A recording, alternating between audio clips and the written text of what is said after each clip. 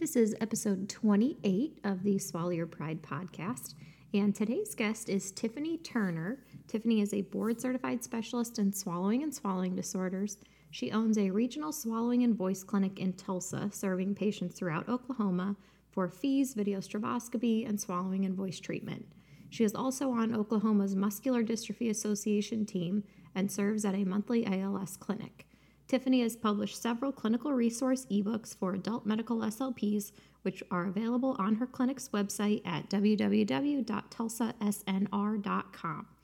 In this episode, we discuss the importance of multidisciplinary care with other professionals, treating the entire person, and why SLPs are so resistant to FEES. Welcome to the Swallow Your Pride podcast. I'm your host, Teresa Richard. I'm a board-certified specialist in swallowing and swallowing disorders, and I know firsthand how much confusing and conflicting information there is out there about how we assess and treat swallowing disorders. This podcast is all about bringing everyone together, getting on the same page, being open to new ideas, and using evidence-based treatment strategies for our patients with dysphagia. So let's get into it. Hello, everyone. Today is Valentine's Day that I'm recording this, so I hope you all have a wonderful Valentine's Day.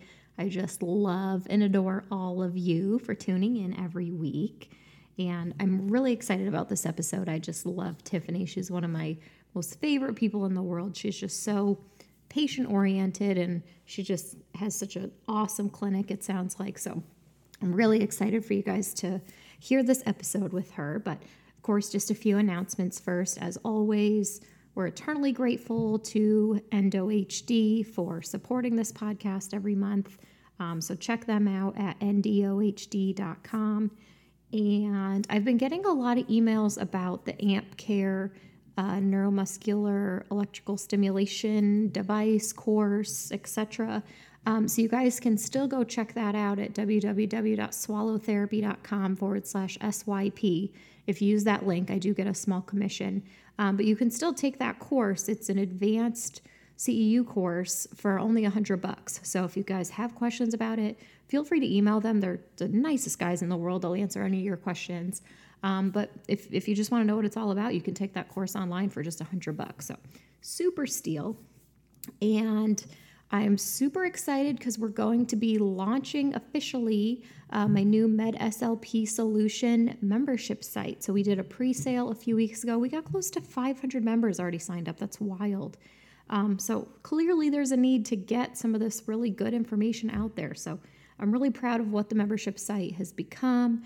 I've got, I think, over 10 people contributing as experts to these resources. We've got some ASHA fellows that are reviewing the material. So all the material is blind peer reviewed. So if you're interested in checking that out, go to bit.ly/med,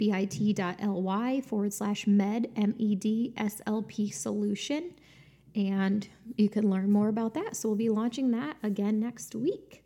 And I would like to do another, since it is Valentine's Day, I want to get all lovey-dovey here. So I want to read another iTunes review of the week, and I can't tell who wrote this. Karen DYO Core. We're going to go with that. So it says, well done. Thank you for all your hard work with this podcast. The information is thorough, research-based, and delivered in a fun and dynamic format.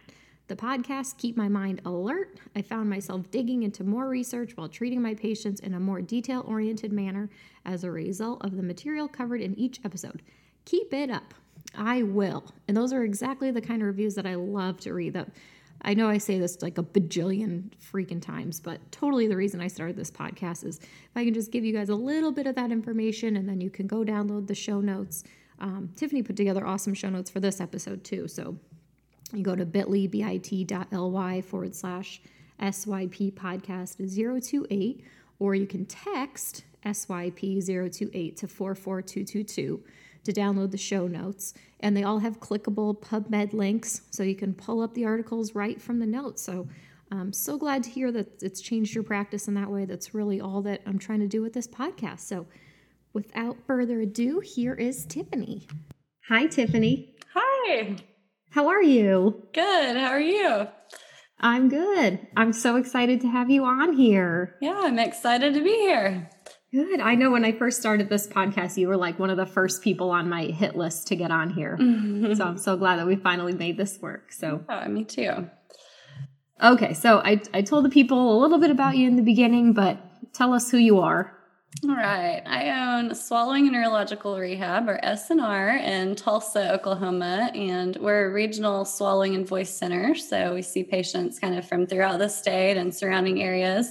And I also write ebooks for other SLPs on different medical adult SLP topics. So that's a little bit about me. Yes, I think everyone knows you as the ebook girl. Yes, I think so. Yeah, but they're all such good content. Like, I mean, you make such good resources for everybody out there. And I think that's something that in our field, lacks, unfortunately. We do have some resources, but some of them aren't that good. So I think yours are just awesome.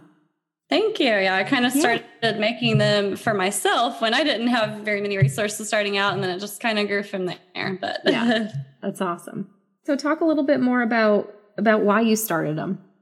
Yeah. So when I first started my CFY, we actually lived on the Oklahoma-Kansas border.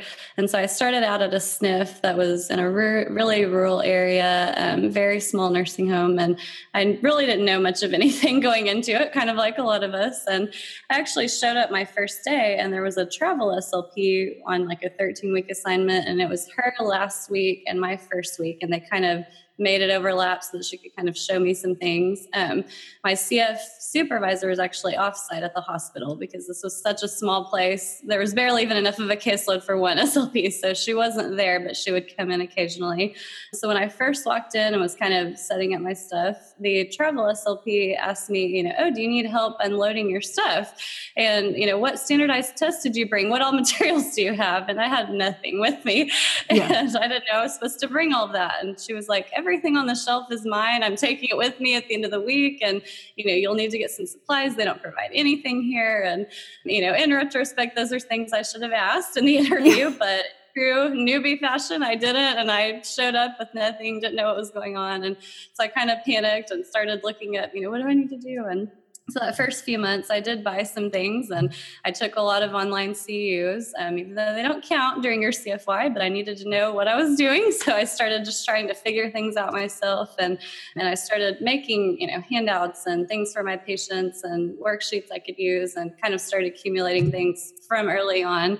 One thing I'm really big on is patient education. So I like to, give my patients a handout about their diagnosis, kind of explaining it and explaining the treatment approaches and how that can help and kind of breaking it down in simple terms. And so I started making a lot of handouts and just a lot of things. And the more things I accumulated, the more I thought, there have to be a lot of other SLPs out there who could benefit from this and who are in the same boat. And so that's where my first ebook was born. And the first one was the starter kit, and that was in 2014. And then that one's just kind of a mix of all these different things I had created up until that point. And then after that, I've kind of, made more specific ones on different topics, but it just kind of evolved from there. That kind of became my side mission. So I love it. Well, I think what's so great about it is I know I had a CF a few years ago and I like kind of the same thing. I was like, have you heard of this test or have you heard of this? And she's like, I don't know what you're talking about. Like, none of my placements had anything. And I'm like, what do you use that? Like, what are you doing? Right. She's like, I don't know. I just kind of like make stuff up or I like pull it off the internet. And I'm like, okay, you like need something. Yeah. And she's like, well, this girl Tiffany has this like starter kit. Like, I think I could just download it on the internet. And I'm like, do that now. Yes. Yes. You need something now. Yeah. Yes. That's pretty bad. Yeah. And one thing I get asked a lot about too. So since then I have supervised several CFs and students, and I get asked a lot about documentation, and that's something that people really struggle with is how to word things or how to, describe what they're seeing. And so, my most recent one up until now, they've all been clinical resources that way, but my most recent one's actually a documentation guide. So kind of a goal bank and full sample reports on different topics, swallowing evals, AAC evals, and a little bit of everything, because sometimes it just kind of helps to see how someone else would word it to kind of get you started. And totally. So that one has been I've been getting a lot of good feedback on that one already, which is encouraging. Yeah. So that's kind of something that was missing, I felt like. So That's awesome. And your husband kind of plays a role in all this too? He's the behind the scenes of everything that I do for the clinic, for the ebooks, he does the website, our billing, our everything. Yeah. He set up this microphone I'm using right now. So yeah. That's awesome. Yeah. I know. I love it. Everyone's like, Tiffany, where do you come up with this stuff? You're like, no, my husband does it all. Yeah. Right. That's great. Teamwork's great. Yeah. Yes. All right. So let's talk about your clinic a little bit too, because I mean, the ebooks are crazy cool, but I mean, you also have this really incredible state-of-the-art clinic that I think a lot of private practices are probably extremely jealous of. Yeah. So the clinic, I started it in 2014. So around the same time that I actually published the first book that I put together. But at my practice, we have kind of a unique caseload that's a combination of ENT referrals. So we see a lot of, dysphagia, dysphonia, kind of structural things or head and neck cancer, that type of thing.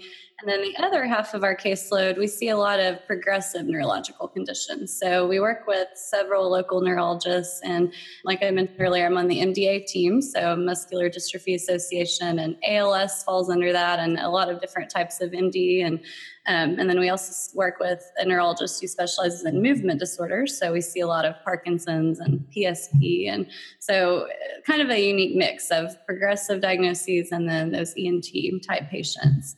So I wanted to kind of talk a little about MDA team and about, ALS and kind of what I do with those patients a little bit here, because that's something I actually get emails about a lot. And I see those patients when they come to the MDA clinic, which is a once a month thing, but then they go back and they sometimes work with their home health SLPs or, speech therapists wherever they live in the state. And I get a lot of emails kind of asking what to do with them. And so I thought this would be a good place maybe to talk about that a little bit too. Yeah. That's awesome. So the MDA clinic meets once a month, and we meet at the neurologist's office, but there's a lead neurologist and then another neurologist and myself and a physical therapist, respiratory. So it's kind of a whole team, dietitian, and we all go there that one day, kind of like a one-stop shop. So, for these patients, they're in power wheelchairs. It's hard for them to get to multiple appointments. So it's kind of an easy way for them to see everyone that they need in one day.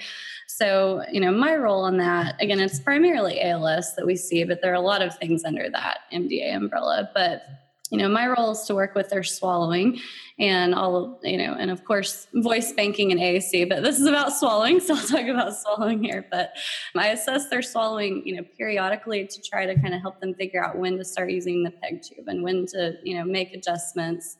Our neurologist on the MDA team is really big on early PEG placement. So most of these patients, have a PEG tube even when I first see them and before they have any trouble swallowing. And he likes to do that because as soon as they start to have diaphragm weakness, that surgery becomes more risky, and even going under anesthesia is risky. And so he really pushes for them to get that early before they need it swallowing wise. So my role is kind of assessing their swallowing periodically and kind of helping them figure out when do we need to start using that for certain things. Maybe medications we need to start getting in liquid form and putting in that, but they can still eat okay. Or, we kind of gradually adjust that as we go. And energy conservation is a big thing with this population that I kind of help the other SLPs as they go back to home health or other settings with that. But I go in with the dietitian a lot, and we really tag team on that because we want them to get, as many calories as they can and as much nutrition and things that are easy to swallow. So, I use the example, if you're eating a salad, that takes a lot of chewing and a lot of effort of all those muscles for not much, nutrition, not much calories. And so we'll go in together, and we've actually put together a packet of things that are calorie dense, have a lot of nutrition, that are really easy to swallow. And we kind of tag team that discussion and, play up that. And of course, time of day, to eat their harder things to eat earlier in the day versus later when those muscles are tired. And so energy conservation, is a big part of what I work on with them.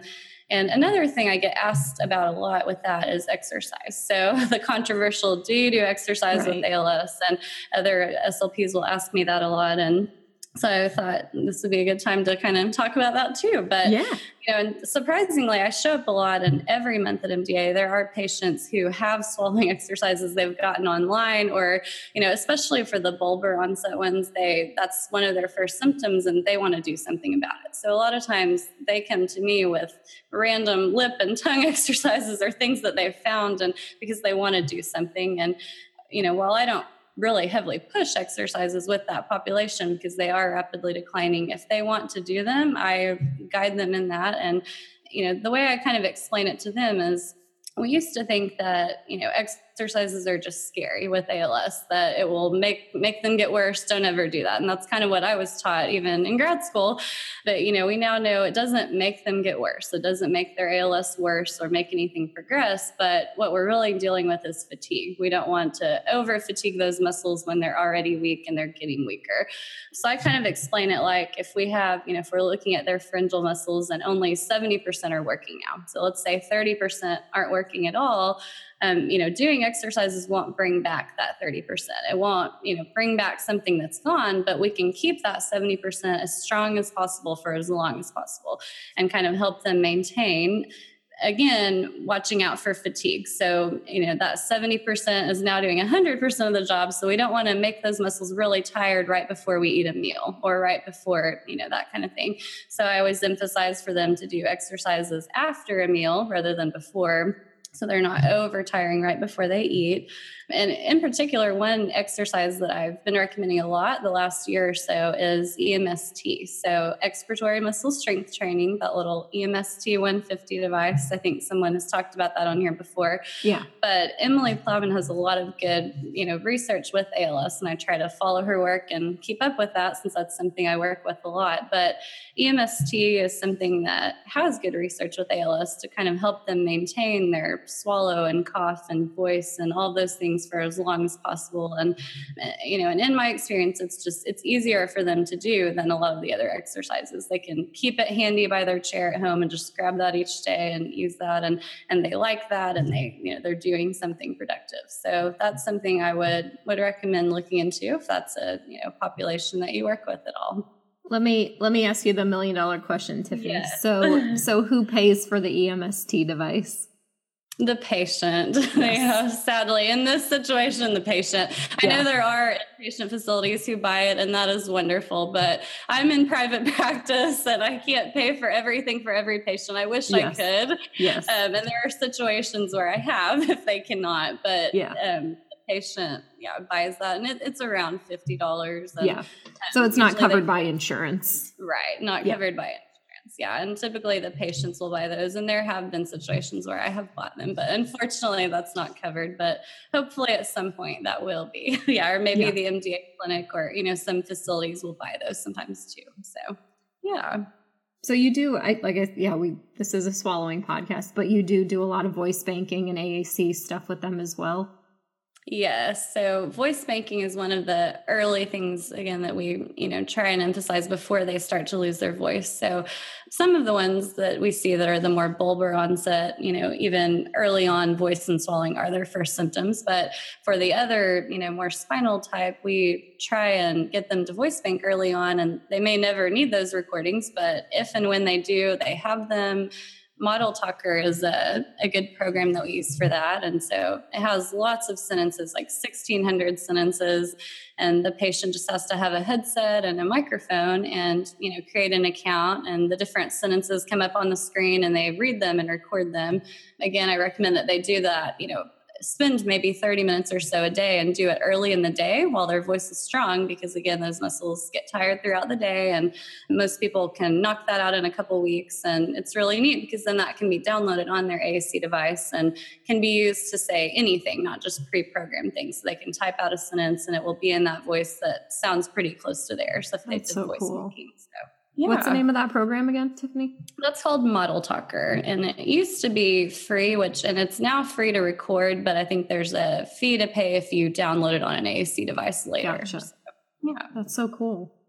I mean, you're incredible in that you have, you are essentially the MD ALS clinic, but, I guess give the listeners some advice on how maybe they could find an ALS clinic in their town, or, because I think a lot of times these patients come to us as our first line of defense. And that's one thing that I want us as SLPs to get better at is knowing the resources in the community.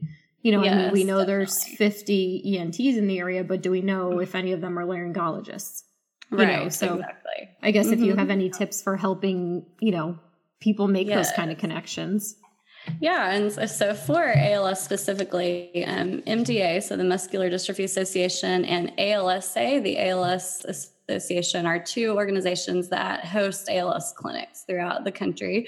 So in Oklahoma, MDA is the only organization that has a clinic, but there are other states where ALSA hosts the clinic, but each state has some type of clinic like that.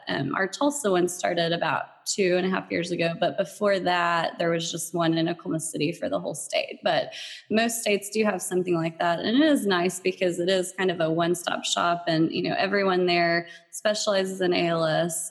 In our situation, I see the patients there, and then they may go back and work with their home health SLP, or, because they may be traveling to us from far away, but then all of us on the team can kind of guide their people back at home on, what we're working with them on, and kind of direct them. So it's a really good resource. They have support groups and, loaner banks where they can get equipment. So a lot of times, for different reasons, if they have already gone on hospice or certain things, we can't always get them a communication device if it's not covered by insurance. And so MDA has a loaner bank where they have equipment that can be borrowed, and lots of great resources. And actually, even if patients travel, it's kind of neat. They can borrow from, the MDA or ALSA in other states. So we have some patients that, when they travel, they need certain medical equipment and they don't want to take all that on the plane, or, and when they get to wherever they're going, they contact MDA there and they'll come and provide them, equipment for their room, for their bed, or whatever they need. So it's really a great resource. So MDA and ALSA are great for that particular population. But really, for any kind of patient that I see, I've been talking about MDA, but for anything at our clinic, it is so important to have those referral sources in other disciplines. We see a lot of other things, head and neck cancer, and a lot of times we'll refer them to GI. Maybe they need a dilation after the fibrosis from radiation or different things. And, it's so important that we kind of have those connections in our area of all the different disciplines, and that we are able to kind of get them connected where they need to go, because sadly, sometimes everyone's kind of looking at their one piece of the puzzle, but no one does that for the patient. We see a lot of people who have seen a lot of different doctors or a lot of things, but they all look at their one piece and no one kind of ties that all together. So, sometimes we get to spend more time with them than the doctor, and we can kind of, be the one to do that, which is great. Yeah. I think it was Eric Blicker said, I think it was him on the podcast that said, there's ear, nose, and throat doctors. There's ear, nose, and throat. There's ear, nose, and throat, and there's ear, nose, and throat. So we are just doing our patients a disservice if we just pick one and say, go see this person. And I guess it's the same as an SLP too. You wouldn't want someone with ALS going to see an early intervention SLP. Right. Exactly. It is. Yeah. It's the same thing. Yeah.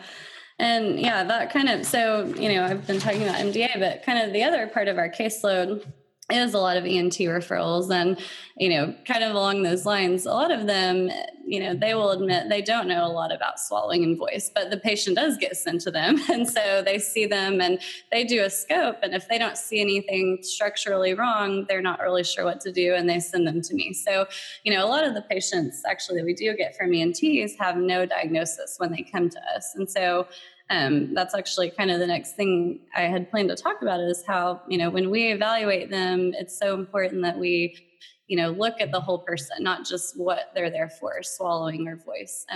What happens a lot of times is they start to have a swallowing or voice problem over maybe several years, and they go to their PCP, who sends them to really literally a random ENT out of the phone book who doesn't work with swallowing and voice, and they get sent there and they're on a 6-month wait list, and then they go there and they scope them and they say, oh, everything looks fine, and they send them to speech therapy. So, they come to us and, they don't have a diagnosis, but a lot of times we can be the one to kind of help point them in that direction. I've literally had doctors tell me that at the hospital they work at, they're told they can only spend 15 minutes with the patients because they have quotas and they have, all these demands. And, one doctor kind of joked about it. I work with geriatrics. It takes me that long to get them on the exam table. But, for not reason, it's not always their own fault, but they don't always get to spend the time that we do with the patients. And, we can kind of be their eyes and ears and help to refer them to where they need to go. That's such a good point too. Yeah.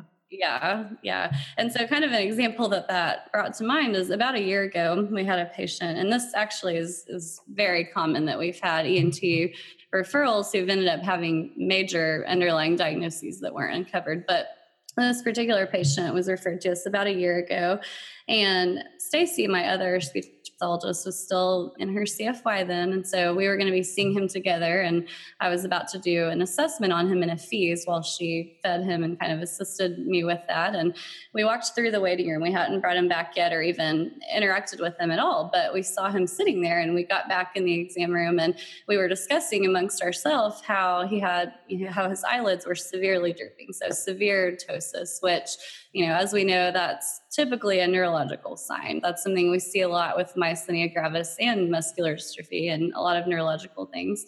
So severe ptosis, and then I'm pulling up his referral, reading it before we were about to see him. And he had been to multiple ENTs, GIs, and he had actually traveled out of state to a voice center.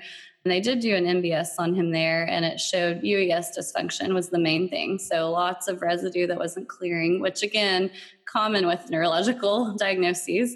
So he had his esophagus stretched. He had done all these things, and he was actually a retired physician himself. So he was kind of hesitant to come see us because he had done everything already. But anyway, so we bring him back, and, we do our cranial nerve exam first and our clinical eval. And, I think it's important that we are comfortable asking them about other physical symptoms. So again, looking outside of just what they're there for. We could just look and see he has UES dysfunction and give him some exercises and call it good. But why is this happening? Why has this gotten so bad over the years? And so in his situation, I pointed it out. I said, I noticed you're having some trouble with your eyes. Do you have any other physical weakness or any tremors or any other thing, different going on with your body lately? And he kind of made a joke about it. He said, oh, you don't like my bedroom eyes? And he kind of laughed about it. But he went on to say that he had actually had 2 eyelid lift surgeries over the past 10 years. So 10 years ago, his eyes started drooping. He had eyelid lift surgery, and then they started drooping again, and he had it again. And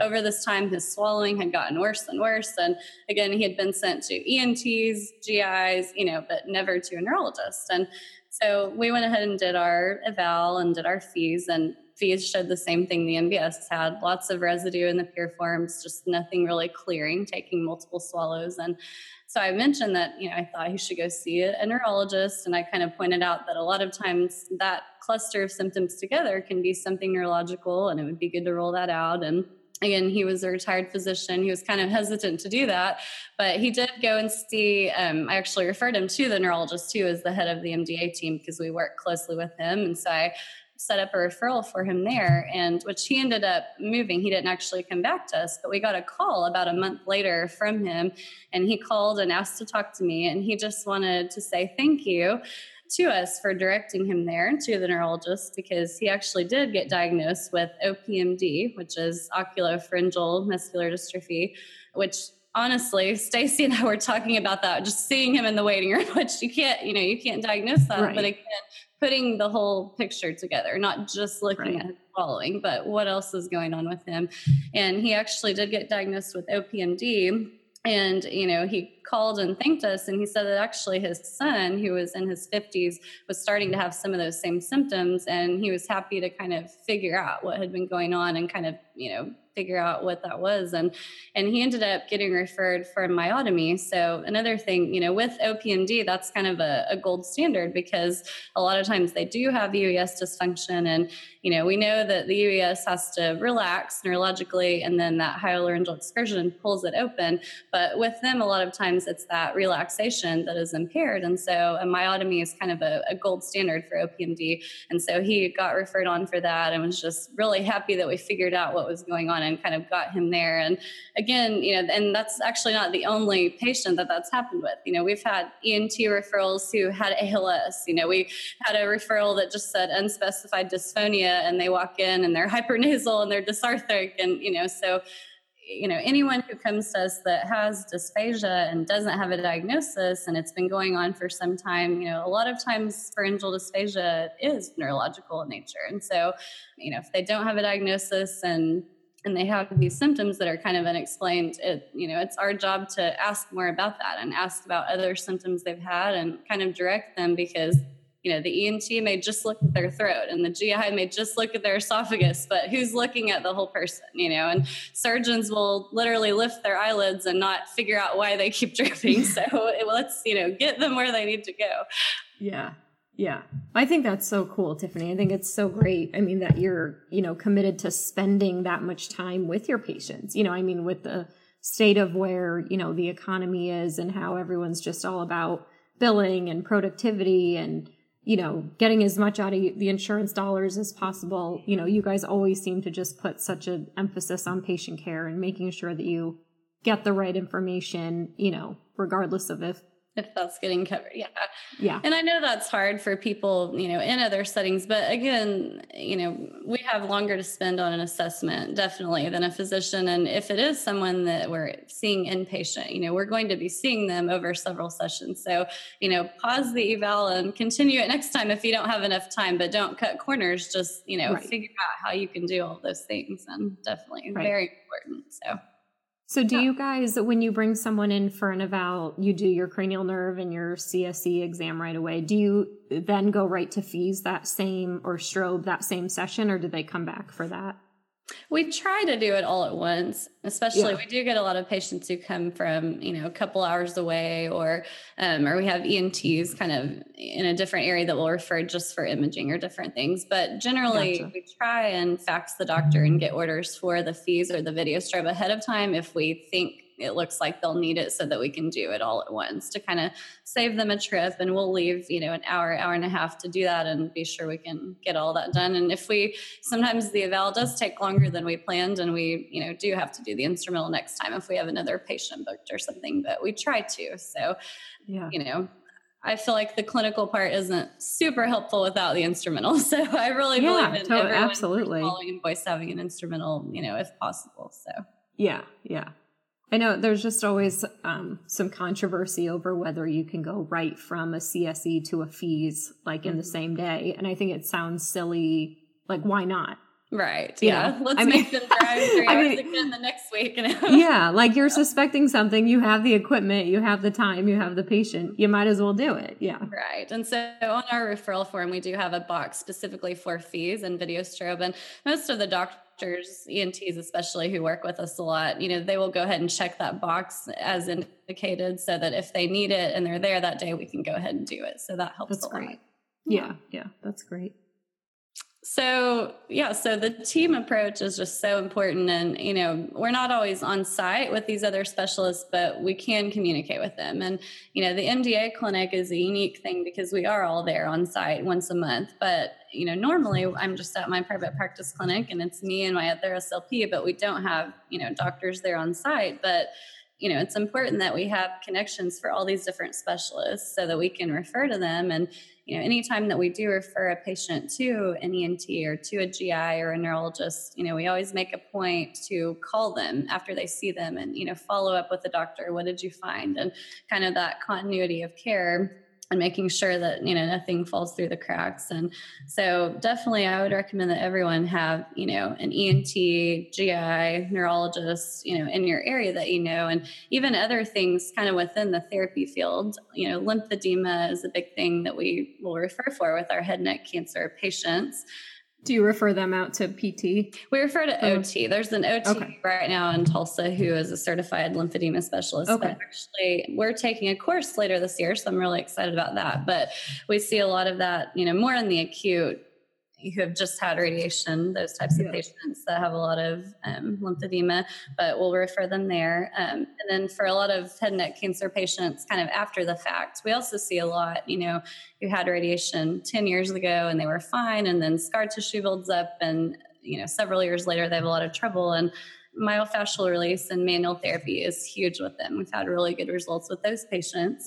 But before we became trained to do that ourselves, we referred to a PT who did manual therapy. So it's just important, that what all's out there besides what you do, and can kind of send people to the right direction that way. Yeah. I know I interviewed Walt Fritz a few episodes back. He's a PT that teaches the myofascial release. And yeah, I thought that was just the coolest. Yes, it has been amazing. Yeah. That's been so good for a lot of our patients.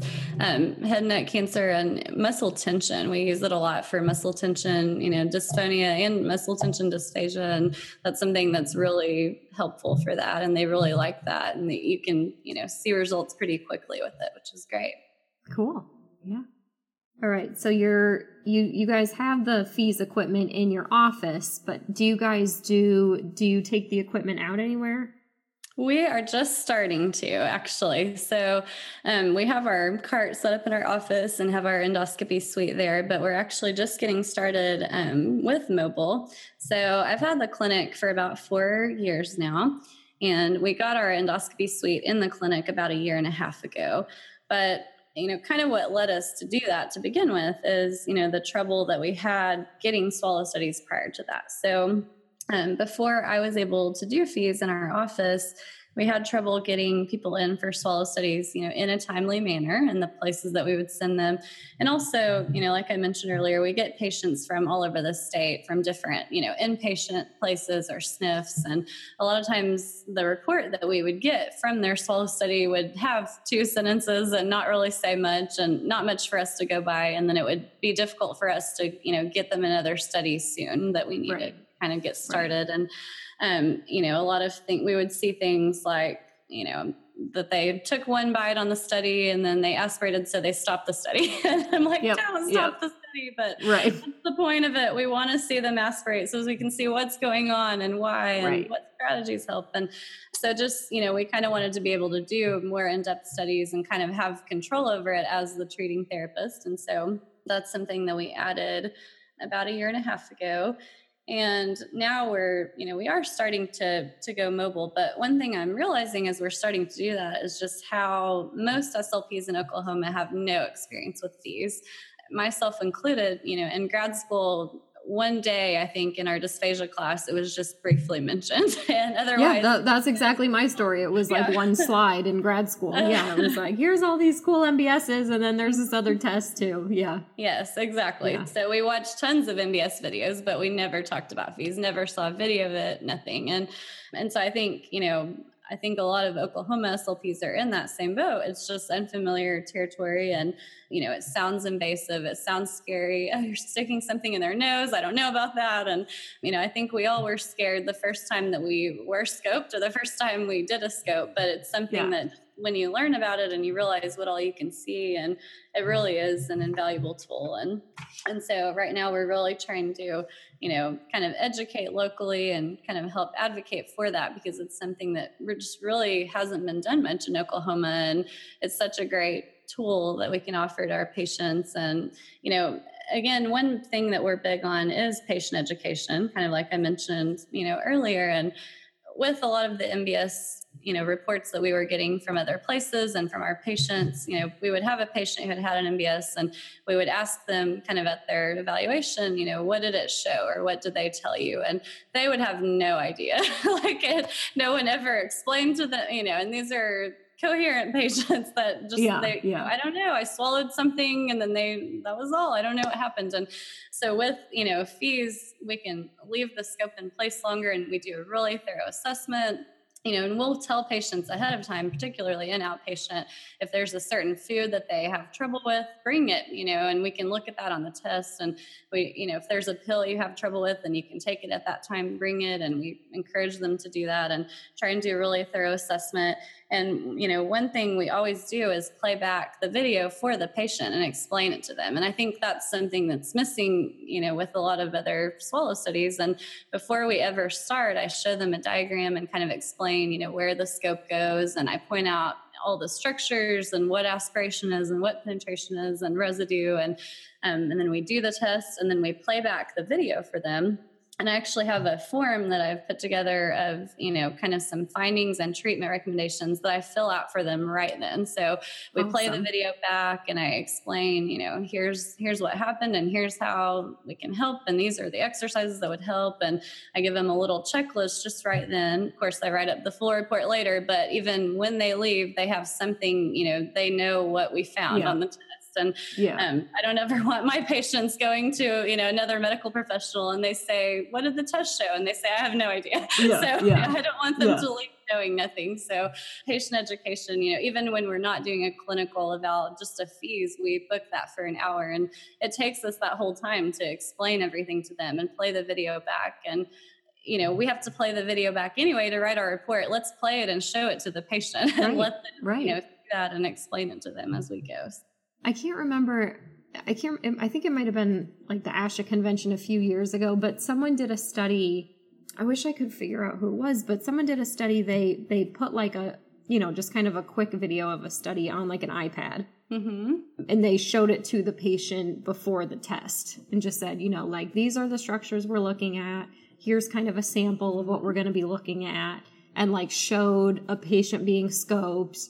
And like what they had found that like the patients that saw that video before versus the patients that didn't had much less anxiety during the test, and they were much more engaged and trying to do strategies, and just got a lot more patient buy-in just by preparing them, ahead of time with just like a quick video on an iPad or something. And it's like, it kills me that I can't like find that presentation or something. Cause what that study, that That's so huge though. And we have two different diagrams actually in that room that we keep with us, but the side view where we kind of show where the scope goes, and then we show that aerial view like we see on the scope and kind of explain the structures. And, a lot of times if they are apprehensive about it, we tell them, we've all done it and everyone in our office has been scoped. Me, Stacy, and even our office assistant, who's my mother-in-law, Connie. And we tell them everyone in our office has been scoped. It's no big deal. You get to join the club. And, we kind of try and ease their anxiety about it. And I think just explaining it helps so much with that. We show them it's not going very far back. It doesn't impede the swallow, and kind of show them what we're doing, and then playing it back for them afterward. And they really appreciate getting to see that, and we've had patients who have said on their scope at the ENT that their head was turned and they couldn't even see it and they never got to see it. Just pointing out the structures, they appreciate that. And they want to know, why they're there and what can be done to help. And so patient education is just huge. Yeah. I had a guy, I think maybe like 2 or 3 days ago. I mean, just like the teeny tiniest, cutest little old man. And he was like obsessed with watching the video, and he'd take a swallow, and then he was like, it didn't go in that black hole. And I was like, no, it didn't. And like, he was like glued to it. Like every bite he would take, and he was like, it didn't go in the black hole. We're good. And I was like, right. Yeah. And we hear all kinds of things, it looks like an alien, or all kinds of things that it looks like, or how amazing it is. And but they like seeing that. And we actually have, a HIPAA secure system set up where we can actually email the videos to the patient. So we do that to the ones that want that. We have a form where they can write down their email, and we can actually send them a HIPAA secure link to the video. And, they like that. So if they ever want to share that with another doctor, or just pull it up and refresh what we talked about, they have our report and our videos too, which I feel like, is helpful. As a patient, I would want access to what I had done. So Oh, that's so cool, Tiffany. Yeah. So how recent did you guys get the FEES equipment? It hasn't been too long, right? Maybe we've had it about a year and a half. Yeah, I think it was October of 2016 is when I first took the course and started doing scopes. Yeah. And it's been just a game changer in your practice. It has, yeah. FEES and VideoStrobe both. There was really no one doing VideoStrobe at all in our area. Even most of the ENTs are not laryngologists, and so they just do, a scope, but they don't do VideoStrobe, and of course not FEES. And so it has been a game changer. It's been great to just be able to have such, easy access to it. And now we typically always do a pre and post test. So we'll do, FEES or a video strobe, and then we'll do a few weeks of treatment, and then we repeat it to kind of measure progress. And again, showing that to the patient, we show them side by side the two videos of their pre-test and post-test, and it gives them something objective to kind of see the progress. And so that's a great tool for biofeedback too. It's been really helpful. I love the biofeedback aspect. If you are interested in a compact FEES system for either your clinic or your hospital, be sure to check out EndoHD. It's designed by speech-language pathologists specifically for speech pathologists, and it's a highly maneuverable cart with integrated stereo audio, remote access for service, can store up to 100,000 10-minute studies. That's a lot of storage. But at Altara Vision, they combine cutting-edge technology with clinician-inspired devices and phenomenal customer service to make the best imaging devices in the country. So go to www.ndohd.com/contact to discuss your specific FEES system requirements, pricing, or to request a live product demo. So now you're taking it on the road. Yes, we're excited. Just have to get the Oklahoma SLPs on board and not afraid of it.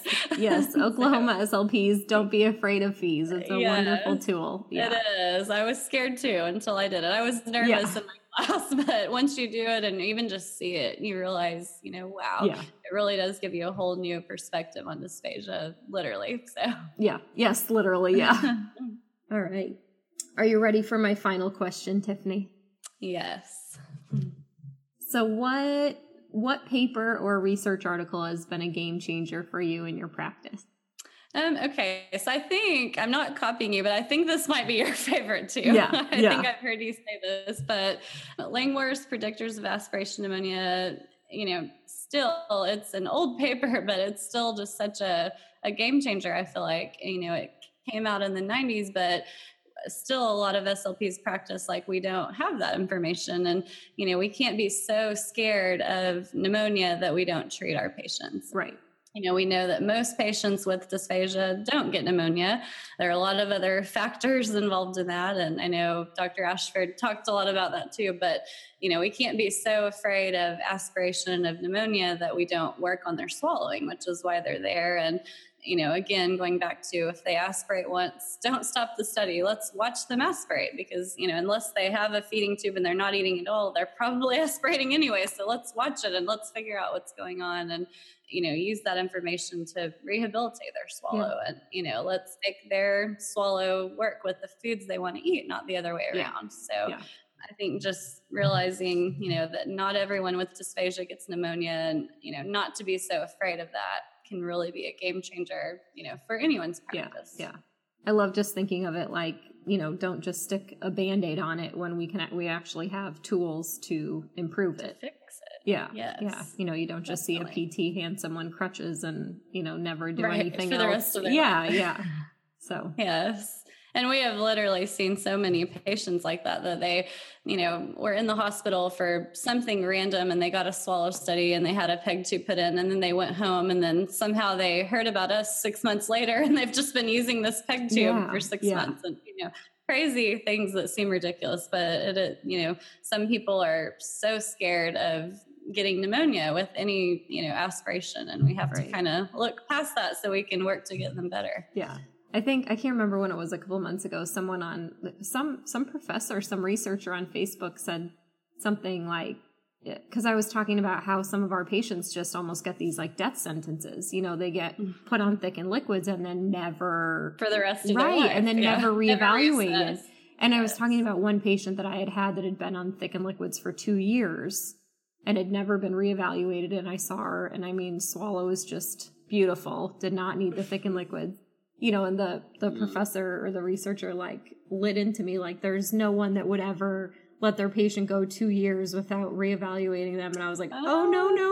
I was like, I see it every day. I'm glad you're teaching your students well, but not everybody else is. So Yeah, and definitely in facilities that way. I mean, same thing when I first started and, and then different nursing homes I would go to. I went to several rural ones, you could go to any table in the dining room and just turn over the cup upside down and the liquid wouldn't move. And everyone was on such thick liquid, and who knows how long it had been that way, because I was the first SLP coming in months. So it's just, it is sad. And especially with our outpatients too, they're living at home, and some of them, they're older and they might go to the hospital for something just unrelated and have a swallow study and get put on thickened liquids. And then they go home the next week and they just think they have to use that forever, and they're afraid and they don't know, what to do. And so again, education, patient education, and just follow through. So yeah, it's so great.